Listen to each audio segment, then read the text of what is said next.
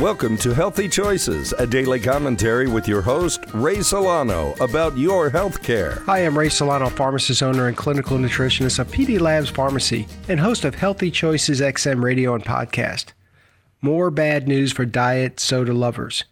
Drinking 2 or more of any kind of artificially sweetened drinks a day is linked to increased risk of clot-based strokes, heart attacks, and early death in women over 50.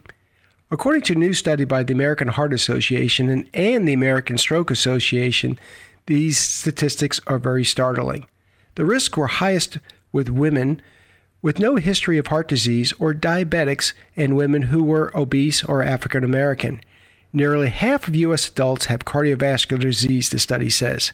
Previous research has shown a link between diet beverages and stroke, dementia, type 2 diabetes, obesity, and metabolic syndrome, which can lead to heart disease and diabetes.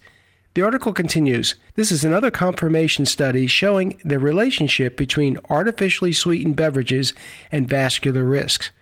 While we cannot show causation, this is a yellow flag to pay attention to these findings, said the American Academy of Neurology president, Dr. Ralph Sacco. He was not involved in the latest study. In our clinical practice, we have found quitting diet drinks can be difficult addiction. Are you a Diet Coke addict? Make a huge step forward in improving your health by giving it up for 7 days and see how you feel. I promise you'll feel impressed. Looking for more health tips?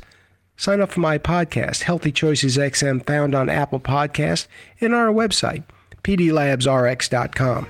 Remember, you have a choice in your healthcare. Join us next time for Healthy Choices with your host, Ray Solano, and visit us at pdlabsrx.com.